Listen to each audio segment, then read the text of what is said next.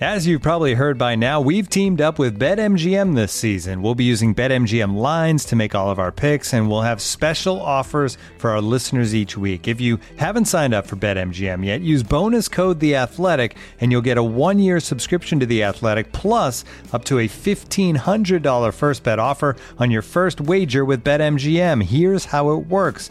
Download the BetMGM app and sign up using bonus code The Athletic. Make your first deposit of at least $10. Place your first bet on any game and claim your voucher for a 1-year subscription to The Athletic. See BetMGM.com for terms. U.S. promotional offers not available in D.C., Mississippi, New York, Nevada, Ontario, or Puerto Rico. Gambling problem? Call 1-800-GAMBLER. Available in the U.S. Call 877-8-HOPE-NY or text HOPE-NY 467-369 in New York. Call 1-800-NEXT-STEP in Arizona. 1-800-327-5050 in Massachusetts. 1-800-BETS-OFF in Iowa. 1-800-270-7117 for confidential help in Michigan. 1-800-981-0023 in Puerto Rico. First bet offer for new customers only in partnership with Kansas Crossing Casino and Hotel. Don't forget, if you haven't signed up for BetMGM yet, use bonus code The Athletic, and you'll get a 1-year subscription to The Athletic, plus up to a $1,500 first bet offer on your first wager.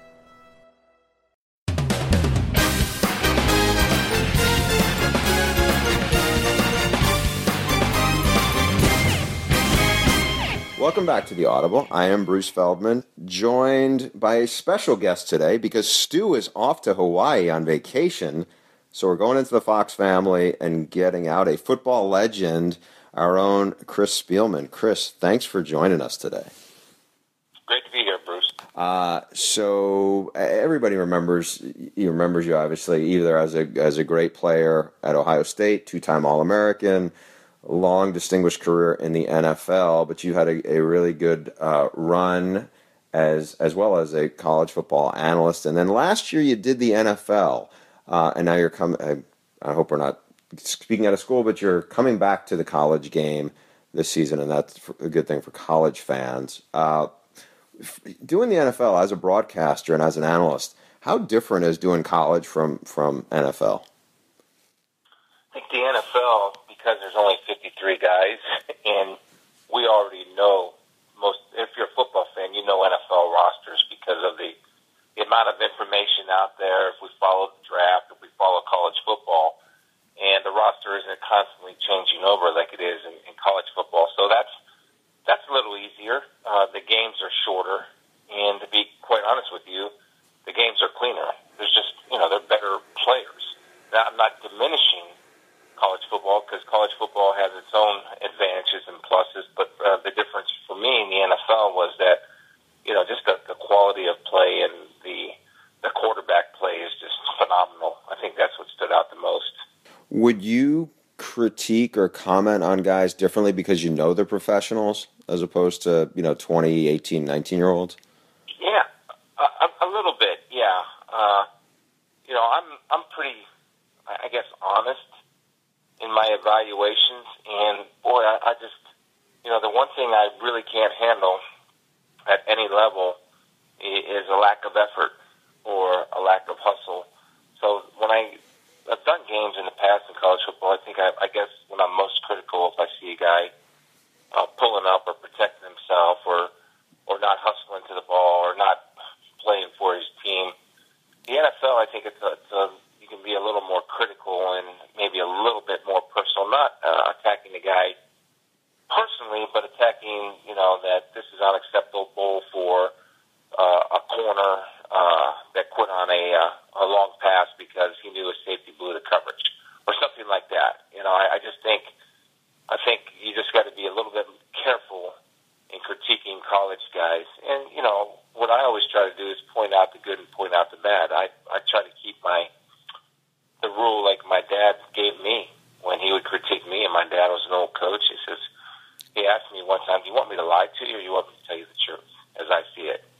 And I said, I always want the truth as you see it because you know more about it than I do. And so I tried to carry that on not only as a broadcaster, but when I was a player.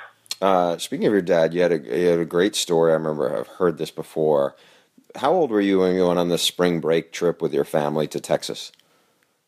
So that would have been, I would have been 7 or 8. It was the 74 or 73. My dad was a coach at Canton Timken High School in Canton, Ohio, and he was going to put in a new offense. And so he woke us up in the middle of the night one night and said, "Hey, guys," and this is my brother and I, and he says, "Well, we're going to drive to the University of Houston. We're going to go to Houston spring football practice, and we're going to put in a new offense called the Houston Veer, and we're going to meet with Coach Bill Yeoman."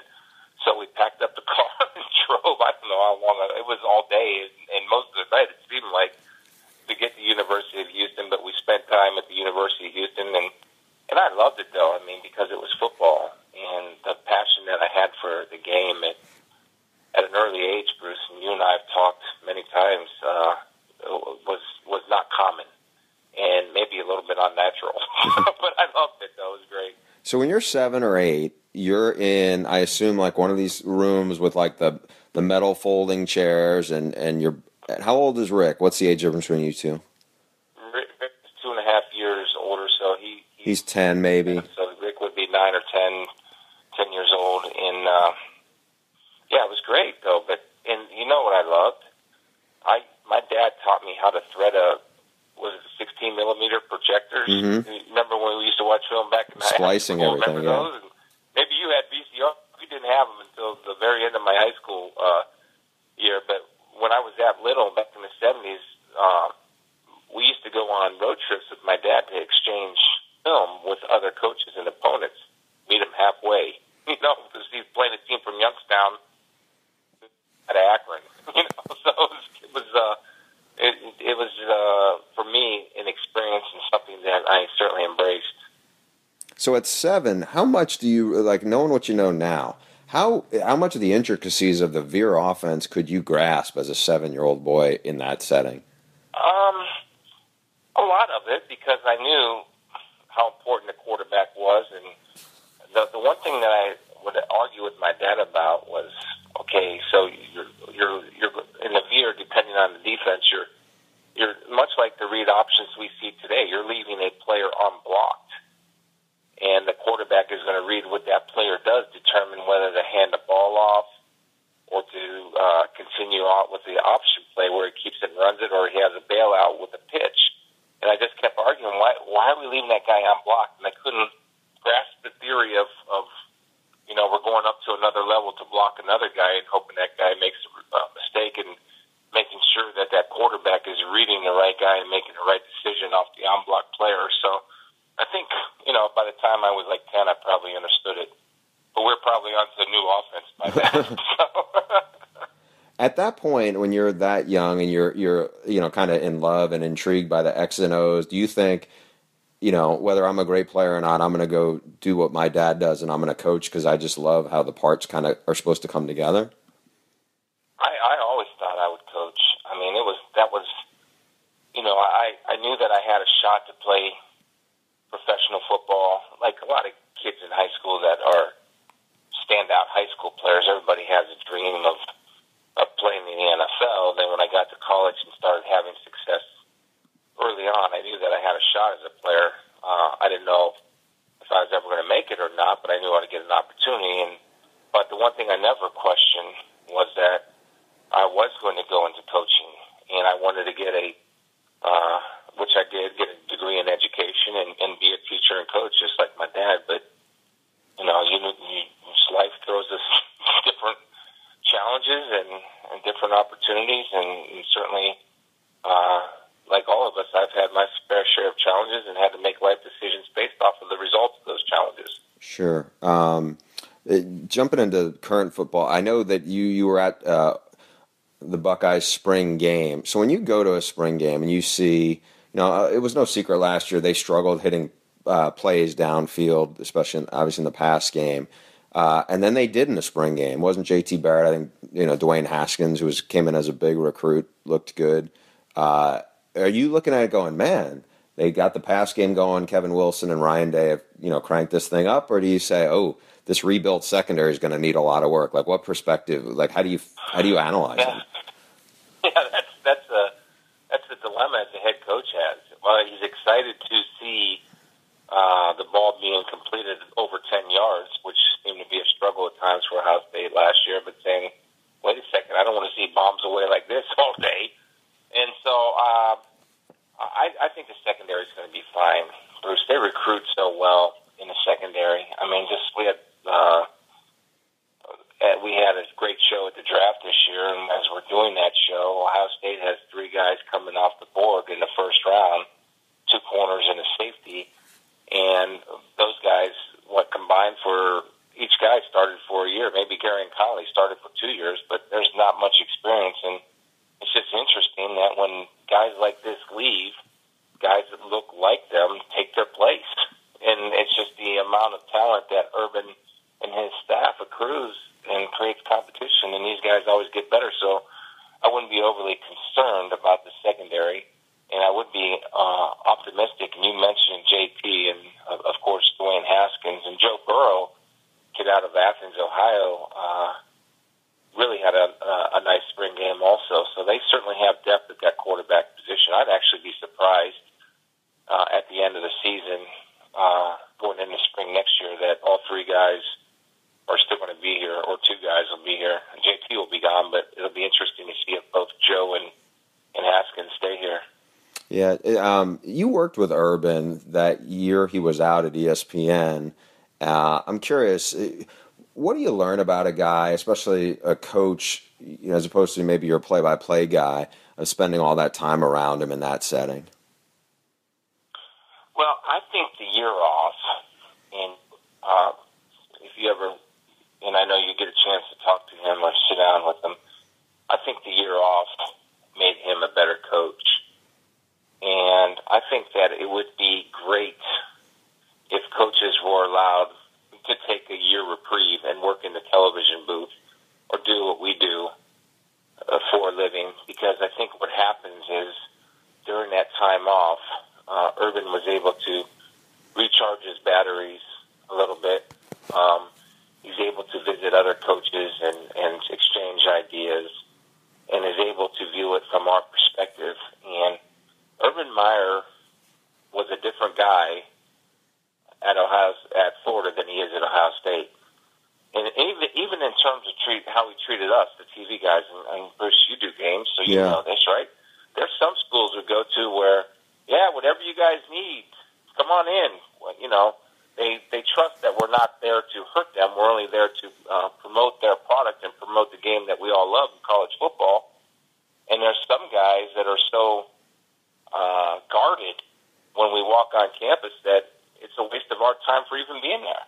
And I think Urban was probably on the latter when he was at Florida, but he certainly, after experiencing a year in the booth and what we actually do, understands that our position as people covering the game are only there to promote the game and promote their schools. Yeah, I don't know if you went to, I want to say you guys were, it was a Pittsburgh game. I forgot who it was. It was in the afternoon. I remember watching the game, and then at night, I had been with West Virginia the whole week because they had LSU coming in there for a Saturday night game. And I know Urban came there, and I remember, my relationship with Florida and Utah was okay. It wasn't great. Then, I worked with him on a signing day show at ESPN, and then I left. Basically, I'd been at CBS for about a month, and I just remember I was walking across the field after halftime, and I was going to see David Pollack or Jesse Palmer, one of the two. I forgot which. Somebody I had worked with or whatever, and Urban kind of stopped me and was gave me a big hug, and I was it kind of caught me off guard because it was I had a very warm interaction with him, and it was really kind of caught me off guard just because I was this was not the same as what I remembered him being like. And we talked about some stuff that had gone on in my situation or whatever. And I'm not saying right now my relationship with him is much better than it used to be. But I think that everybody I've talked to said he is just so much different than how his perspective was on things, I guess, back, when he was still building at Florida. And maybe that's part of it is, who he's more comfortable in his own skin as a man and as a coach. Yeah. Well, I think a legitimate health scare really gives you perspective. And actually, Urban is now a grandfather, and his daughter just had a child. And his wife is a wonderful lady who's very supportive and very strong in her own right. And so when Urban made that decision to come back to coaching, and I know you know this, but a lot of your listeners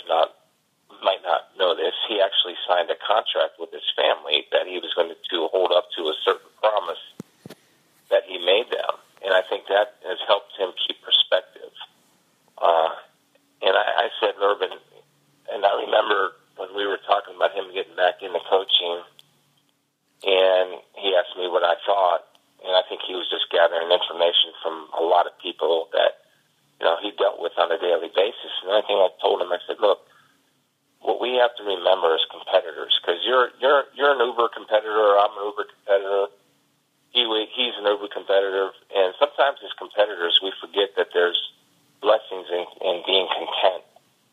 And sometimes that's hard for us to grasp. And a big difference between being content and being complacent. And I think he realized that, hey, life is pretty good. And if I lose a game, I'm not going to go off the deep end. And if I do go off the deep end, I do have the tools and people around me to help me get back on track to live that life of understanding that I can still be content. And if we lose a game, it's not the end of the world. In your perspective of doing this job, how have you channeled that competitiveness that you had into what you do now? Well, you want to be perfect, and we're not going to be. So, but you always strive to be. So that's the competitive part for me, right? We never want to make a mistake, or you want to make as few as possible. We always want to be correct in our grammar, which, we all make mistakes in that if you're on live TV, or we never want to stumble over words, and we all do that. So from my own personal performance, that's what I try to do, and I try to offer the viewer a very simple rule: why something happened and not what. And I think I do that on a consistent basis, which I believe allowed me to have a career in this world for a consistent career for a decent amount of time. From a team point of view, it is very, very important to me that our team is working for each other, that I am working to make the play-by-play guy his best. I want to be on the same page with the producer and the director. I want the cameraman to understand what I see and what I'm looking for. I know some guys do this. I started doing this, I think, my third year in this business, where and I had no idea what was going on. I would ask the producer, I said, why don't we get all the camera guys here? I'll get here before, when you guys get here on a Saturday morning set up, and I will go over what I anticipate and what I'm looking for and what's going to happen. And so if that situation comes, that camera guy will have the opportunity for the best shot available. And it's important to me. It's important to me that the team does a great job. I don't care about the individual, because if the play-by-play guy is good, if the sideline guy is good, if I'm good, if the camera guys are good, the producer and director are all on the same page and they're following what I'm saying and I'm following what they're showing, you're going to have a great show and you're going to put a good product out. And the number one rule is it's the same in football. When I was a player, not there to serve yourself. You're there to serve the fans, to give them the best possible product that we can give them. That's our obligation, and all of us should take it very seriously. So last week we were all in Arizona, and I had this conversation with a head coach who used to be a great defensive coordinator, and we were talking about, started out talking about me doing TV, and then it was about broadcasts, and one of the things, and I think I kind of bounced this off you once upon a time, was the analyst sits upstairs and they comment on something, and I'm like, well, do they really know who was at fault on a given play because of what they are? It's not like they know what the coverage was or was supposed to be, and I wonder if you get some false cues sometimes, because if it's college, kids are more likely to have a missed assignment, and maybe they're out of place, and maybe that gives you a false read. And he said, those guys don't know. He goes, Spielman knows. Those guys don't know. So well, that's good, because I was going to say, let's watch a film and you tell me where I'm wrong. Yeah. So, well, that's look. Great. So everything is going on so fast, and I got to be honest. Me having the IFB in my ear, so I'm hearing a lot of what the producer's saying. I'm not hearing everything, but to know what's going on, to have somebody in your ear, and it's fast, especially now in tempo. So how much stuff can you detect or deduce before the ball is snapped in that time while you're trying to do everything that's going on? Well, that starts on Tuesdays.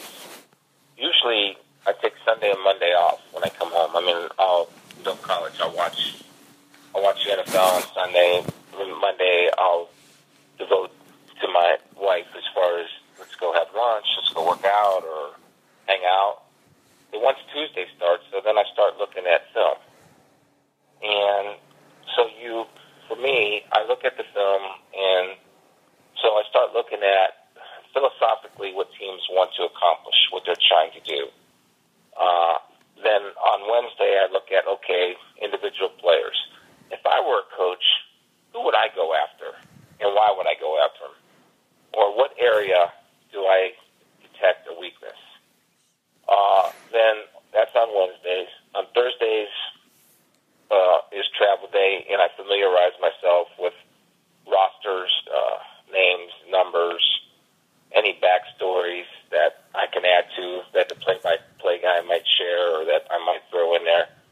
Friday, what I like to do, if everybody is a willing participant, is I'll sit with the play-by-play guy, the sideline guy, the producer and director, and watch coaches film. And then I'll show them exactly what I'm looking for and why this works, why it doesn't work, what the quarterback is reading on a particular coverage. For example, let's say we have two outside routes, okay, and we're in cover two. Well, the quarterback's going to read the corner. And the rule is for a quarterback. So cover two, for those that don't know, you'll have the corner that's kind of playing off, maybe about 6 or 7 yards, and you'll have a safety over the top for anything deep. So if you flood that area with two wide receivers, one short, one deep, the quarterback's read is to read the corner, throw the corner. So if the corner's up, he's throwing the ball deep on the sideline or on a flag cut, to use that term. And if the quarterback's, or if the corner, the defensive back, is back and kind of going underneath that deeper route, you throw the ball in front of him short. And so if a quarterback makes a bad read off of that look, I can simply say it's a bad read because he didn't read the corner, didn't throw the corner. The corner was back. He should have thrown it short. He saw the corner back, yet he's tried to force it in there. That's a bad read, a bad throw. I know that's really technical, but I can promise you if it happened on the game and I can explain it to you so you could see it, it would make a lot of sense. Football isn't very difficult, Bruce. It really isn't. You look for matchups and understand, and once you have a concept of where weakness of a defense is, then you understand how to attack that defense. You can see where the breakdown is. And the other easy part of it is, for me, is that, especially in college football, there's a lot of one-gap defense. And whenever there's two guys, if you watch a defense from the end zone, if you see two guys in one gap, then that's a mental error on the defense. And they're not gap sound, or they don't have gap integrity, which we hear a lot on broadcast. And a good running back and a good offensive line will exploit that. So that's my whole week and what I look for and what I do. One of the examples I remember that came to mind is you had a West Virginia game, I want to say it's probably 5 years ago. The left tackle was a young left tackle, and I don't know what point in the broadcast you were basically saying, this is going to be a run, this is going to be a pass, and every time you're right. Yeah. And then I think later on, I think you could also tell, just by where his, what he was, whether he was looking inside or looking outside. Is that something you had picked up in the course of the game or something you had seen during the week? During the week, and then but I won't bring that up in a game unless I validate that at least 3 times before I comment on it, because I want to be sure, because I don't want to look like an idiot. Mm-hmm. And I'll tell the producer and director leading up to that keep an eye on this guy. He's giving away run pass. When it's a pass, and say he's playing left offensive tackle, his left foot is back and his shoulder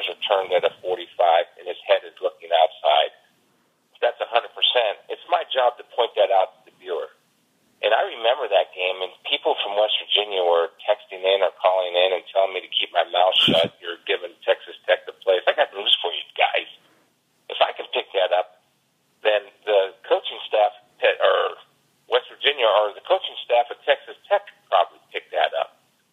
And so it's not my job to correct your guys or coach your players. I'm doing you a favor by pointing out a weakness that you can get fixed so nobody else exploits that. That's the way I always looked at that. I'm helping them. Yeah, by the way, that player, I looked up, he plays for the Tennessee Titans. He's been in the NFL for a while. So now he's a guard. He's not a left tackle. But yeah, there you go. And I'm sure he's really good. Yeah. How often, so when you go into a game, everybody has their boards, the play-by-play guy and everything, the announcers. Do you have like a list of like a half dozen things, maybe physical tells or something that tips that you've noticed that you're like, okay, I'm going to keep an eye on this as well? Yeah, I do. It's a little easier in college in the NFL because in the NFL you got to be really careful because guys are smart, right? And so the opponents are watching film and they know that you have a tip, or coaches usually do a self-scout and say, look, this is a tendency of ours and this is something that we need to correct, or if an offensive lineman is giving away something, we need to correct that. And so to me, I have a few of them, but in the NFL you got to be careful. But in college, because everybody goes so fast and everybody's trying to line up, they get in position to make a block and they're not really trying to hide anything. So it's just fun for me to point that out to the viewer so they can see. And I think it makes them feel more engaged in the game myself. I think that a lot of it too is, and here's another thing that people can look for if they're watching the game. Like where receivers, what their splits are. By splits is where they line up. Well, if you're lined up sideline, you're not running anything, but you're running a slant or a takeoff or something back inside, right? Yeah, there's no room otherwise. No room Yeah. So, just little stuff like that. That's why, sometimes football is easy just by if we see where people are lined up and what they can do. So there's. I love it though. I love seeing it, and to be quite honest with you, I think I'm not the most physically intimidating guy to ever play middle linebacker in the NFL. But the one thing I would never change or give up as a physical ability that I had as a player would be my vision. My vision allowed me to play faster than I was. When you've watched college football in the last 5-6 years or so, and I know that you were with the NFL last year, was there a guy you would say, okay, this guy most reminds me of how I played?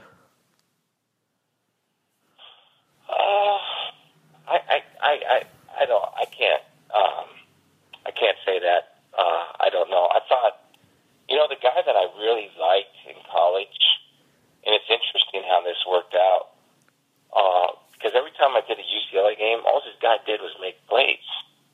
Eric Kendricks, right? Yeah, he's one of the two brothers. Yeah. For the Vikings, and I thought to myself, like I'll talk to my brother. For those who don't know, is the GM of the Vikings, and he'll ask me what do I think of a guy, and I'll write him a report of what I think he does well, what I think he doesn't do well. If I did UCLA like 3 times that year, and he asked me what I thought of any linebackers that stood out, and I said, yeah, there's a lot of good ones, Rick, but this Eric Kendricks, every time I watch, all he's doing is making plays, or he's darn close to the ball every single time. And you're a California guy. You watched him. I don't know if you remember how good he was, Bruce, in college, but I thought he was tremendous. Yeah, and I guess he's probably a little lighter than you, but he was, again, 6 feet, probably 235, 240. But he made plays, and where he made plays. Yeah, he won the Buckus Award. Yeah, so down the screen, he was making plays along the line of scrimmage. Yeah, I see he made all rookie team for the Vikings, and it seems like he's piled up a lot of tackles in that time. Yeah, he's a good player. this is, I noticed we are both Libras. I just realized this. And I'm not big on astrology, but I do buy that one thing. It's like having a rigorous sense of right and wrong. That's kind of where I am with that. Do you see that into how you kind of live your life? Has it just kind of manifested itself? I've been, I guess, characterized as being probably, some people call it right or wrong, black or white, but I've been a guy that's been, there's nobody that's more black and white than you, Chris, and there's nobody that thinks they're right or thinks they're wrong more than you. And the one thing about me is that when I'm right, I'm not afraid to tell you I'm right, and when I'm wrong, I'm quick to admit that I'm wrong. And I think as I've aged, I tend to have a little bit more understanding and have developed a little bit of a gray area. not an extensive amount. A little, yeah. And I still see things as black and white and right or wrong as probably more than a normal person. That leads me to, this is a good segue, I think. So one of my favorite stories I've heard you tell off camera, a while back, we're in Connecticut, and I want to say Chris Carter was around, but you were telling the story of you guys are both at Ohio State. I want to say it's like summer 7-on-7, and Chris Carter was very competitive. Obviously, he's turned out to be a great player, and you were very competitive, and you kind of got sideways with your head coach, Earl Bruce, right, about it? Yeah. So this was actually during training camp, and Coach Bruce, right before training camp, ended up breaking his foot or his ankle at a family volleyball gathering. So he came to training camp with a cast, and for practice, he'd be driving around in his golf cart. And so Chris, who I love, I think, people can say what they want. He was the best receiver that I watched, and it's not taken away from any of the other great receivers, Michael Irvin or Jerry Rice or any other Hall of Famers that I played with. I never saw Chris drop the ball ever, and he scored in the red zone when he had his opportunity. But that being said, during practice, Chris would catch the ball, and he knew that Coach didn't want any of our defensive backs or anybody to hit him because he was that important to our team, which is I get it. But Chris would get it, and so he would start turning and trying to run over defensive backs, knowing that he wasn't going to get his back. And it's just college kids jerking around in football practice. And I'd get all mad and say, stop doing that, man. You know we're not allowed to touch you. So he caught one, and I kind of gave him a good shot, And all of a sudden, here comes this golf cart, and Coach Bruce is yelling at me. He pulls me off the field. He said, "See me after practice." I said, "All right." And after practice, I go up, and he says, "You have to do Buckeye reminders." And I go, "What?" "All right." So Buckeye reminders are you run 5 yards, you hit it, you get back up, run 5 yards, you hit it. And I had to do 800 yards worth of those. So, and while I'm doing it, he's driving beside me in his golf cart, yelling at me, saying, "You know the rules, you selfish son of a gun. Don't you know how important he is to our football team? And you can't hit him like that. We need him for our offense to be as good as it can be." And after we're done, I said, "You're right. I get that." And now to segue into that real quick, Bruce. So Barry Sanders was a rookie, and Barry came in, and he came in on a Wednesday before we played the Cardinals on a Sunday, and he ran for 160 yards or something in his first game ever on 3 days practice. So that next week of practice, Barry's been only out on our practice field a total of 4 times. So we were in full pads, and Barry ran, and I used to practice with the scout team because I just wanted to practice. I hit Barry Sanders and Wayne Fonts, ironically enough, because Wayne drove a golf cart and smoked a cigar during practice. He came up to me and he said, "Chris, we're boys, you and I. You were NFC's Defensive Rookie of the Year. We're both from Canton, Ohio. I played against your dad. I got to tell you, son, you hit Barry again, your ass will be on a bus back to Canton tomorrow." So there you go. Same rule. Was it worth it? Was it worth it hitting Chris that day? I mean, when you're in college, you just think you're the toughest, meanest guy, and everybody thinks they're the toughest, meanest guy. We all think we're invincible, right? It was in a sense that because I knew Chris knew that he was getting under my skin probably and driving me crazy, and who knows? Just being college kids and just being testosterone-filled boys on the football field whacking at each other, just trying to take each other out. There's nothing better. I got a good, a quick story that, so my friend Mike Kuchar, he's the X and O Labs guy. We had him on this podcast probably a couple months ago. So he tells me, and like a lot of us, and I think I would fall in this category, especially my age, I'm a little younger than you, was like, you were the guy, right? So there's a lot of people who grow up as huge, like idolized you, and Kuchar fit in this category and still does, I think. And he said, so I'm going to interview him about rugby tackling. And so he said, I call him up and I said, what are you doing? He goes, well, I watched 5 games of rugby. He goes, really? Why'd you do that? And he goes, and you said, because I know I want to learn about rugby tackling. I want to know everything I can to learn about it. So it was like, man, he not only was like, he took this very seriously. People talk about rugby tackling a lot. Do you think it is overblown how much it's been embraced, or is that something that, like when you studied it and kind of broke it down, what are the things you learned about this kind of shift that maybe football's having? Yeah. I think there's I believe there's merit to some of it, not all of it.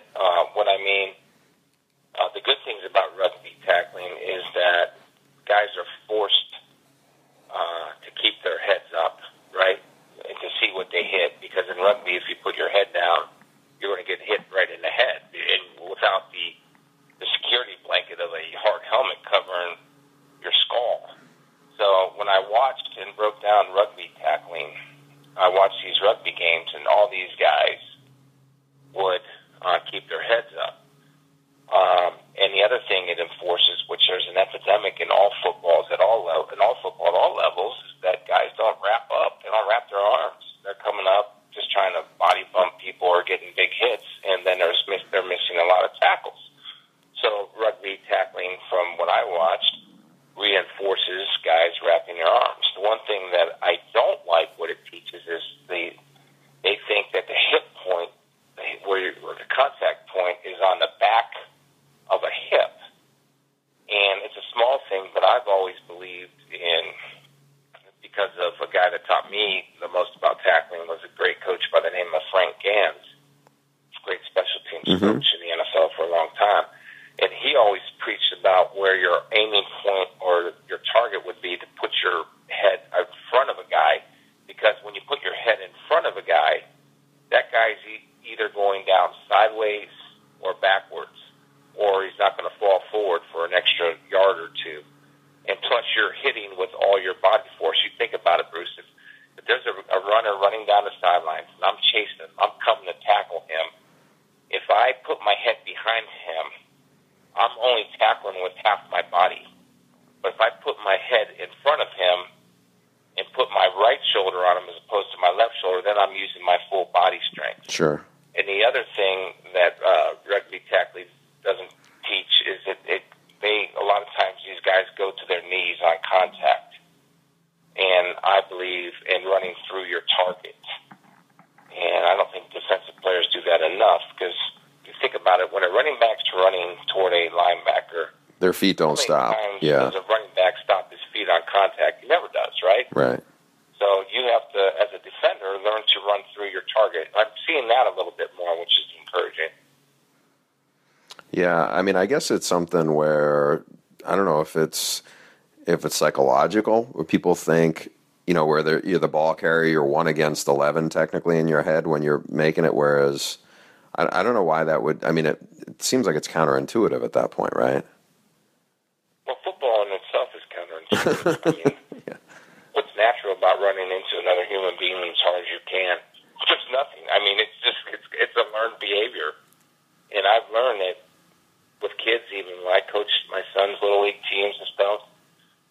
People either love it or hate it, and kids do. and you find out early on, because it's a very difficult game to play, because training and practicing for football is the most difficult thing of all the team sports, and for me, in my opinion, because of the nature of the practices, and now they're a little bit lighter now, and you only play, 14 games, 15 in college if you win a national championship, and obviously more in the NFL, but there's no AAU season, right? There's no travel soccer, there's no volleyball tournaments that people travel around the world for their daughters. I have a daughter playing lacrosse. There's no travel lacrosse.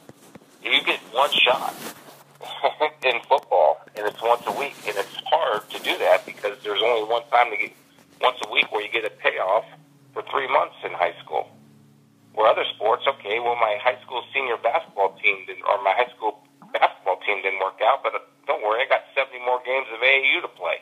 Football, I think, is great at revealing character. I think the only sport that may reveal it even more, especially in the youth level, is wrestling.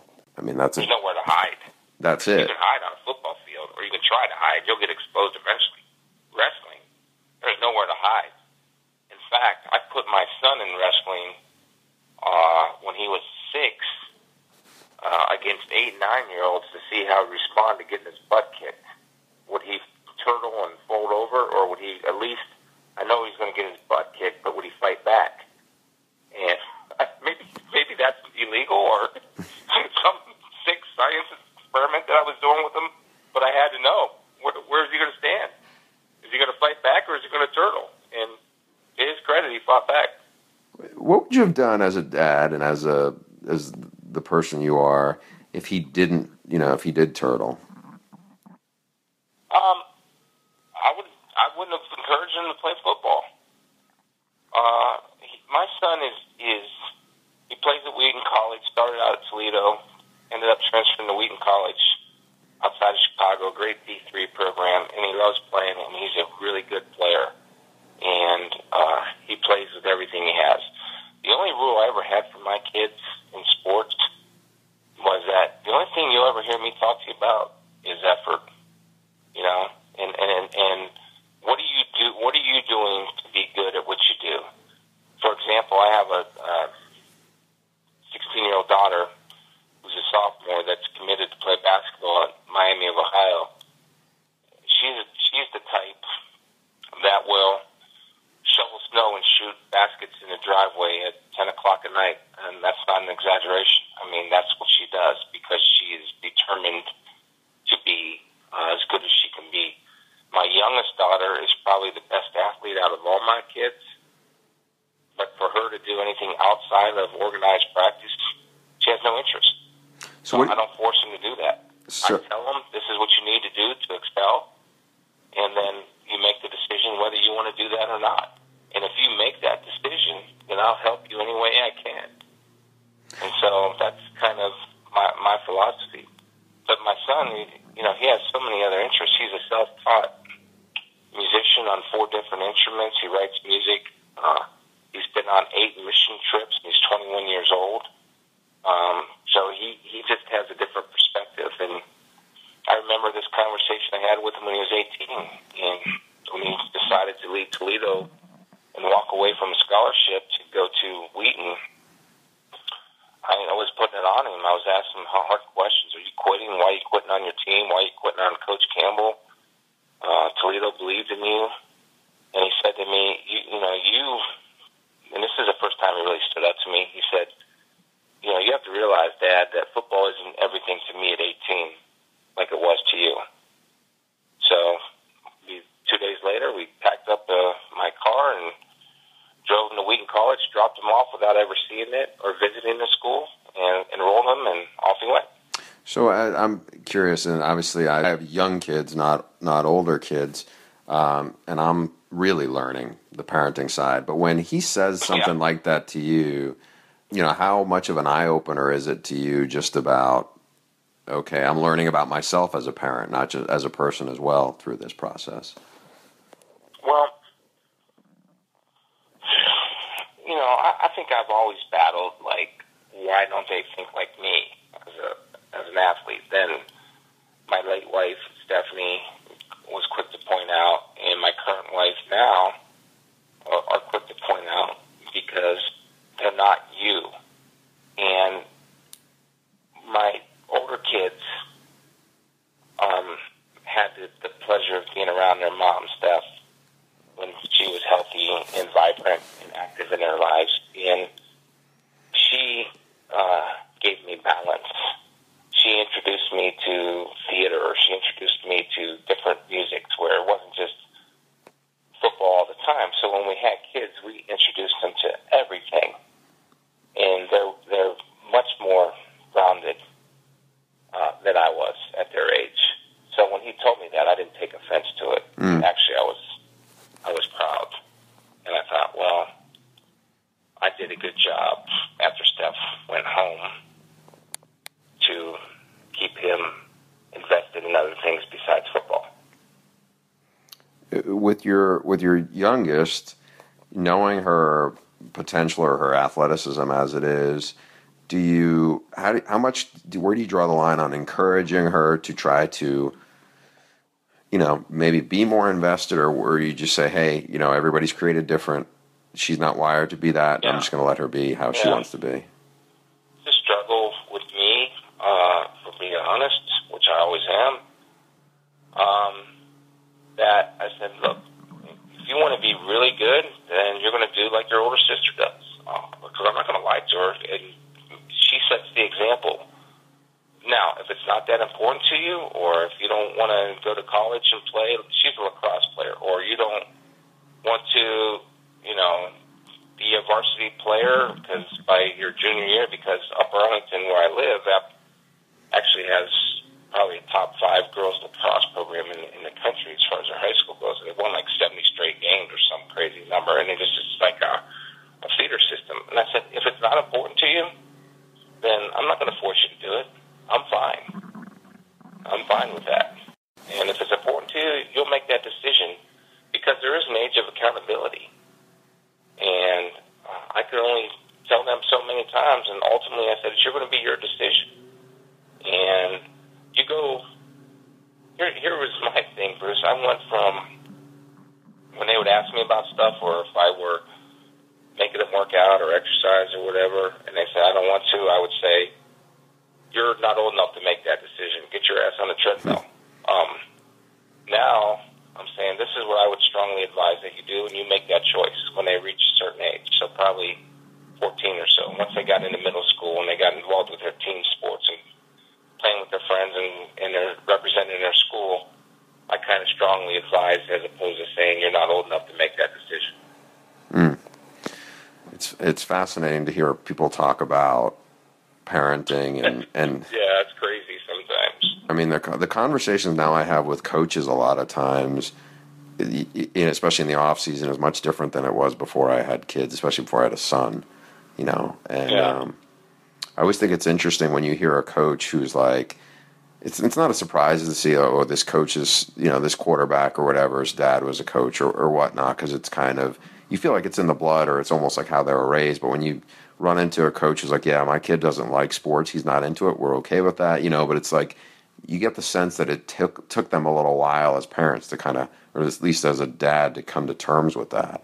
Because it's not all that they know, but it's basically your whole world is that. I agree. It's a struggle for me still. Because of my experiences in life, the one thing that trumps everything for me is that, are my kids healthy? Are they healthy?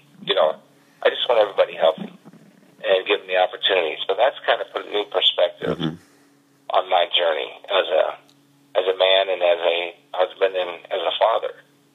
And I kind of probably am a different parent now at 50 than I was at 25 or 26, where I was gung-ho, let's go Marinovich on them all to let's advise and consent here, and then help them make their decisions, but ultimately let them feel like they're making a decision with good information and good advice.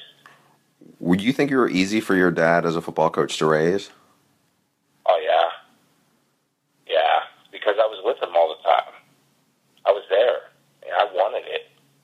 couldn't get enough.